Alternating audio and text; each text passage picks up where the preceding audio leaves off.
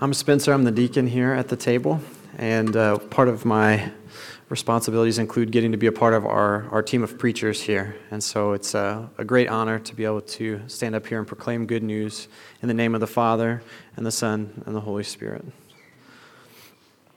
We've been preaching out of Isaiah through Advent and Christmas, and we continue to do so now. And so I'm just going to reread our passage from Isaiah this morning. Isaiah 9, verses 1 through 4. Nevertheless, there will be no more gloom for those who are in distress. In the past, he humbled the land of Zebulun and the land of Naphtali, and in the future he will honor Galilee of the nations by the way of the sea, beyond the Jordan. The people walking in darkness have seen a great light. On those living in the land of deep darkness, a light has dawned. You have enlarged the nation and increased their joy. They rejoice before you as people at the harvest, as warriors rejoice when dividing the plunder. For as in the day of Midian's defeat, you have shattered the yoke that burdens them, the bar across their shoulders, the rod of their oppressor. Today we proclaim the good news that as you walk through the darkness of doubt, despair, and death, a great light is dawning. The kingdom of God has come near today, and God is breaking the rod of your oppressor. Now, for many of us, when we hear that God is breaking the rod of our oppressor, we may think instantly of what that is. And for others, we may just instantly think, I wonder what it's like to have an oppressor. That seems like maybe bigger than my problems. I'm not sure that I could identify a concrete oppressor today in my life, somebody that's actually an adversary of mine. But these past 2 weeks, I feel that I've gotten a little bit more in touch with that personally. So I'm in a season of life where I'm kind of pushing through. I'm seeing the finish line of school, which is part of my preparation for going on to be ordained as a priest here at the table.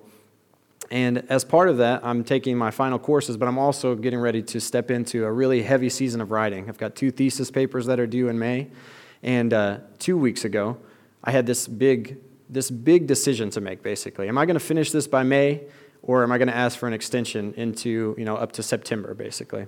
And so I was feeling the pressure of making that decision, and Mal and I had a lot of discussions around it, and we ended up, thankfully Mal actually did most of this, but she put pen to paper and put a very diligent outline and schedule for me together of what I'm going to be doing every day from now until the papers are due in May. And so, not this past week, but the week before that, I had this calendar with my schedule of all my daily work that I need to do for class and for school and for the thesis. And I had these handlebars that were created. So last Friday, not this past Friday, but the Friday before, I was actually at Christian Theological Seminary gathering my resources for writing these thesis papers. And so I'm down in the basement of the library there, and I'm having some fun, actually. I have a big, long list of all these books, and it's I feel like I'm making headway. I'm getting the stuff that I need to get going on my to-do list to actually move towards completion. And as I was halfway through gathering these books in the basement of this library, I started to feel like I had the chills. Not the cool, oh, the Holy Spirit's in this library. The chills of oh man, I know what this feeling is. I bet I have 102, 103 fever right now, and I need to go home and get straight in bed. So I texted Mallory and I said, hey, I think I've got a fever. And she's like, well, you need to come home and rest. And I was like, I don't know. Let me grab these books and then I'll come home and I'll relax. And I don't really have time in this season of life to have a fever. I really don't ever have time for having a fever, but this season specifically, I have no time for it. And so I'm thinking, okay, if I go home now, maybe I get in bed and I can have a fever for 12, 24 hours max. But then after that, it's got to be back to the grindstone. We got to get going. I can't be losing ground here. And so went home, got in bed that Friday afternoon. Saturday, I got up, still sick. Started to feel a little bit better in the afternoon, but then when the evening came, everything kind of ramped back up again. I was sick. And then the next day, Sunday, I couldn't be here with you guys because I was sick again. But I was feeling better. Every day, I would wake up and be I guess this is the last day. I should be fine. This can't go on forever. I'm just about done. I got to get back to work. But then Sunday night was the worst night that I had. My fever was the worst it had ever been. And then Monday morning, when I woke up, I didn't feel better at all. I felt even worse than the night before. And so at this point, it started to occur to me that I may never get over this fever. Whatever it is, it's not going away. I'm doing everything that I'm supposed to do. I'm getting in bed, I'm resting, I'm relaxing. But no, that's not handling the issue. And so I couldn't go to work. I couldn't get back to my normal routine of getting stuff done until this past Thursday, just a couple of days ago. Well, as you can see, I'm preaching this week. So on top of my regular schedule of all my work stuff and reading that I need to be doing, and my very diligent plan of accomplishing writing these 2 thesis papers that Mallory helped me put together, I'm also supposed to be writing a sermon. Well, it's really hard to write a sermon when you're in bed. I mean, you can think logically, I can read the scriptures and meditate on them, but you really don't feel like doing anything. And so I feel like I just was making no ground on any of the stuff that I had to do. And this narrative in my head just kept ramping up. It's you're running out of time. You're running out of time. So Thursday morning came, and I helped get Cameron ready for school. I took her to school, which is our normal routine, the first time that I've been able to do this. I drop her off, and we say the morning prayers there at school, and I leave, and I head to the office. And instead of feeling okay, good, I'm finally back to the regular routine, I just start going through all the different things that I need to do, not just that day, but the things I need to figure out a way of incorporating into that day because I haven't done them the past week. And I start to just feel paralyzed, this weight in my chest is building as I'm driving the 3 blocks from her school to my office. I'm just I don't know how I'm going to get out of this car. I have so much stuff to do. I don't even know which thing I need to do first. I started to feel I couldn't breathe. And I just felt I wanted just to sit there in the car and cry. Because I had so much stuff to do. I didn't know where to start. I didn't know how to get going. But I didn't have time to cry. Just like having a fever, I felt to myself, I don't have time to deal with this right now. I have to get going. I have to start working on stuff. And so I went to the office and I started kind of plowing through some of my work. But then every time I would just dedicate my time to this sermon, I felt even when I was spending time working on it, all I was doing was staring at a blank computer screen basically, thinking now I've actually got the time. This is crunch time now. I've got 45 minutes to do good work now. But I couldn't do anything. I just was frozen, just totally stuck. I think that this sickness that I've experienced in the past week has kind of revealed to me what the rod of my oppressor is in this situation. It's this feeling that I have to get everything done. Without me getting it done, nothing's going to happen. It's all on me. The pressure's on me to make something happen. Now, I think oftentimes, those of us that don't naturally see who an oppressor is in our life, that we don't have that distinct answer that pops top of mind, I think oftentimes the rod of our oppressor is a stick that we've picked up that we think does good work for us. We've picked it up because we think it actually helps us to accomplish more, right? Me taking the weight and the pressure on myself and saying, okay, it's all on me to make something happen, sometimes it makes me do a lot. So it feels good. But then on weeks like this week, it actually starts to feel like that rod is actually what's killing me. What is the rod of your oppressor? Where is it in your life that you'd be more comfortable trusting in your own strength, your own ability, than in the promises of God? Where is it easier to rely on your own know-how than it is to trust what God's promising? What are your strategies for pulling yourself out of the gloom?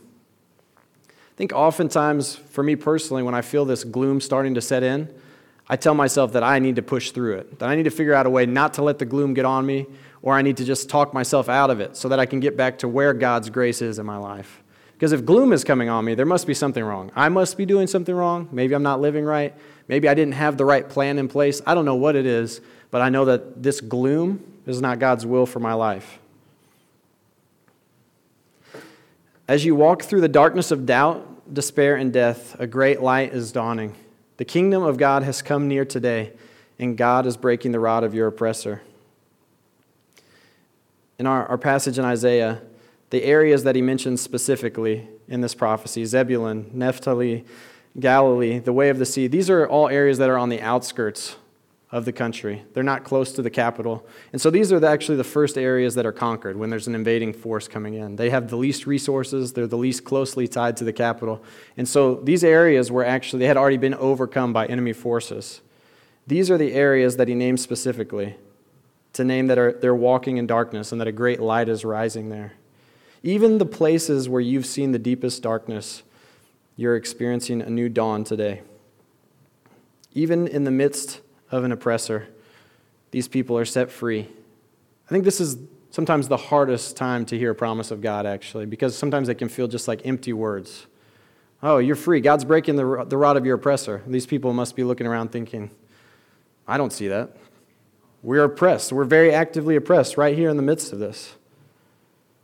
In the Psalm passage today, it says, "In the day of trouble, he will keep me safe in his dwelling. He will hide me in the shelter of his sacred tent and set me high upon a rock. Then my head will be exalted above my enemies who surround me.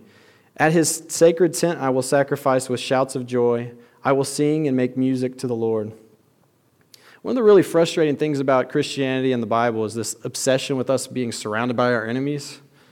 Like God's going to make a table in the presence of my enemies for me.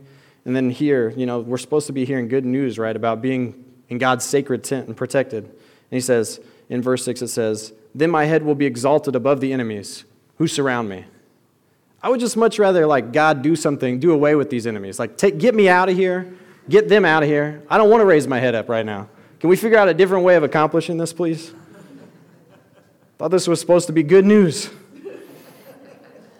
I don't want it to be like this. I don't want there to be days of trouble.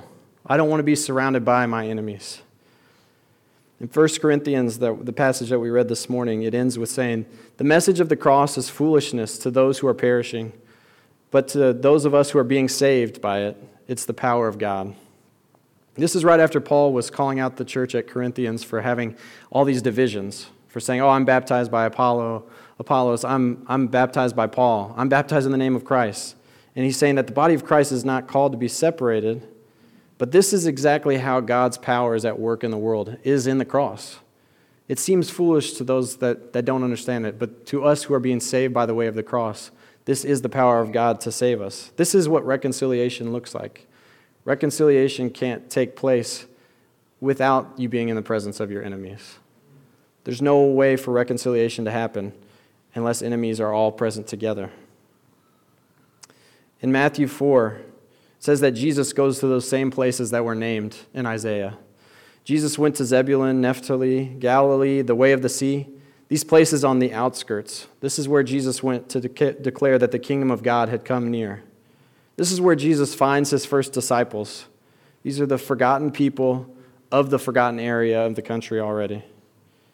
And Jesus went through Galilee teaching and proclaiming good news and healing every disease and sickness in these dark places.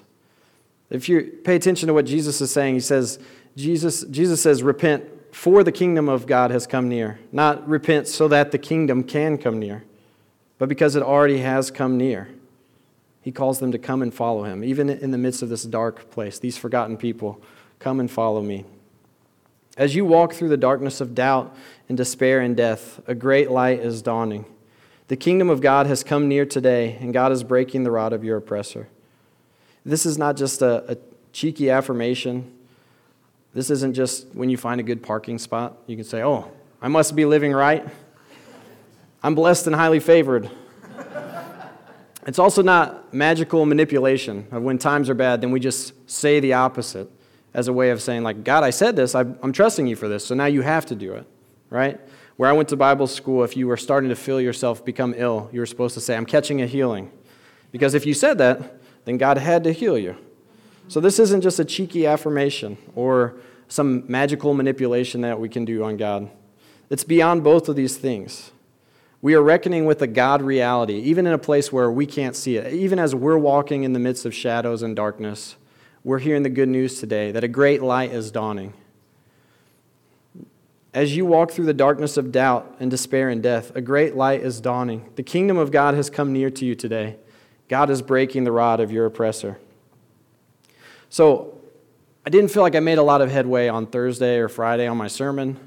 I had some time still set aside yesterday to be able to go to a coffee shop and just dedicate my time specifically to working on this thing. So yesterday morning, I'm sitting at Starbucks, and I've got nothing, no distractions in front of me, no work to do, nothing to catch up on other than just writing the sermon for today. And I was just sat there looking at my computer screen, feeling utterly stuck. Even when I took a break from being stuck in front of my computer screen, then all I could think about was how much work I needed to be doing on my sermon. But I couldn't do it whenever I got back to the computer. I couldn't do anything. Now, I was asking this whole time, how can I respond to this good news? How can I actually physically respond to what God is saying? Because I know that this is true. This promise of God is true, right? That a great light is dawning, that God is breaking the rod of my oppressor, this rod of me having to get everything done. But also, while I'm believing that, the time is getting shorter between then and service today. And I don't feel that good news in my bones. I don't see around. When I hear that a great light is dawning, I start to look around, just like the people in Isaiah. And I didn't see anything. I didn't see the sun coming up. It just felt like darkness. So I asked, how can I respond to this good news? I thought to myself, if God is really present and at work in this situation, and it doesn't truly all depend on me, then I can put this out of my mind for a bit and just take a nap. So I did. And unfortunately, it didn't magically just unlock everything. I didn't have like a visionary dream while I was napping. I woke up and just like wrote my sermon super quick, and it was the best sermon ever. And I still even spent a good portion of the evening while I was doing other things thinking about my sermon. It was not like I could just be like, all right, I'll worry about this on Sunday morning. Sermons basically write themselves anyways. I would have preferred that it had been an instantaneous reaction in some way, that magically I would have been able to, after my nap, I woke up and just wrote the sermon, or that I would have felt like a completely new person, all the way down to my bones. I just felt like the whole situation had been redeemed by this magical nap. But I didn't feel that way. I still had the same situation in front of me. I still had to write this sermon. Nobody else was going to write it. I couldn't tell somebody else to preach on a couple hours' notice. There was no way out of this specific situation. But I felt a little bit different. I felt that I could lift up my head and that I wasn't alone in the midst of writing this. And so while there was still work to be done and there wasn't a magic snap of the fingers and a wave of a wand and the situation over, I was able to feel the weight of this responsibility without feeling oppressed by it, without feeling burdened by it. And that made all the difference. Where is God asking you to trust Him today? What is the rod of your oppressor?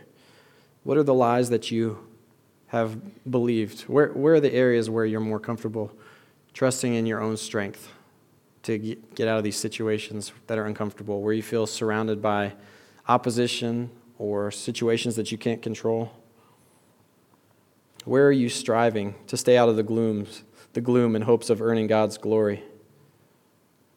God's wondrous light is dawning on the darkest areas you walk today. You don't have to earn it. Repent, church, for the kingdom of God is near this morning. Jesus is saying, come and follow me. As you walk through the darkness of doubt and despair and death, a great light is dawning. The kingdom of God has come near today, and God is breaking the rod of your oppressor.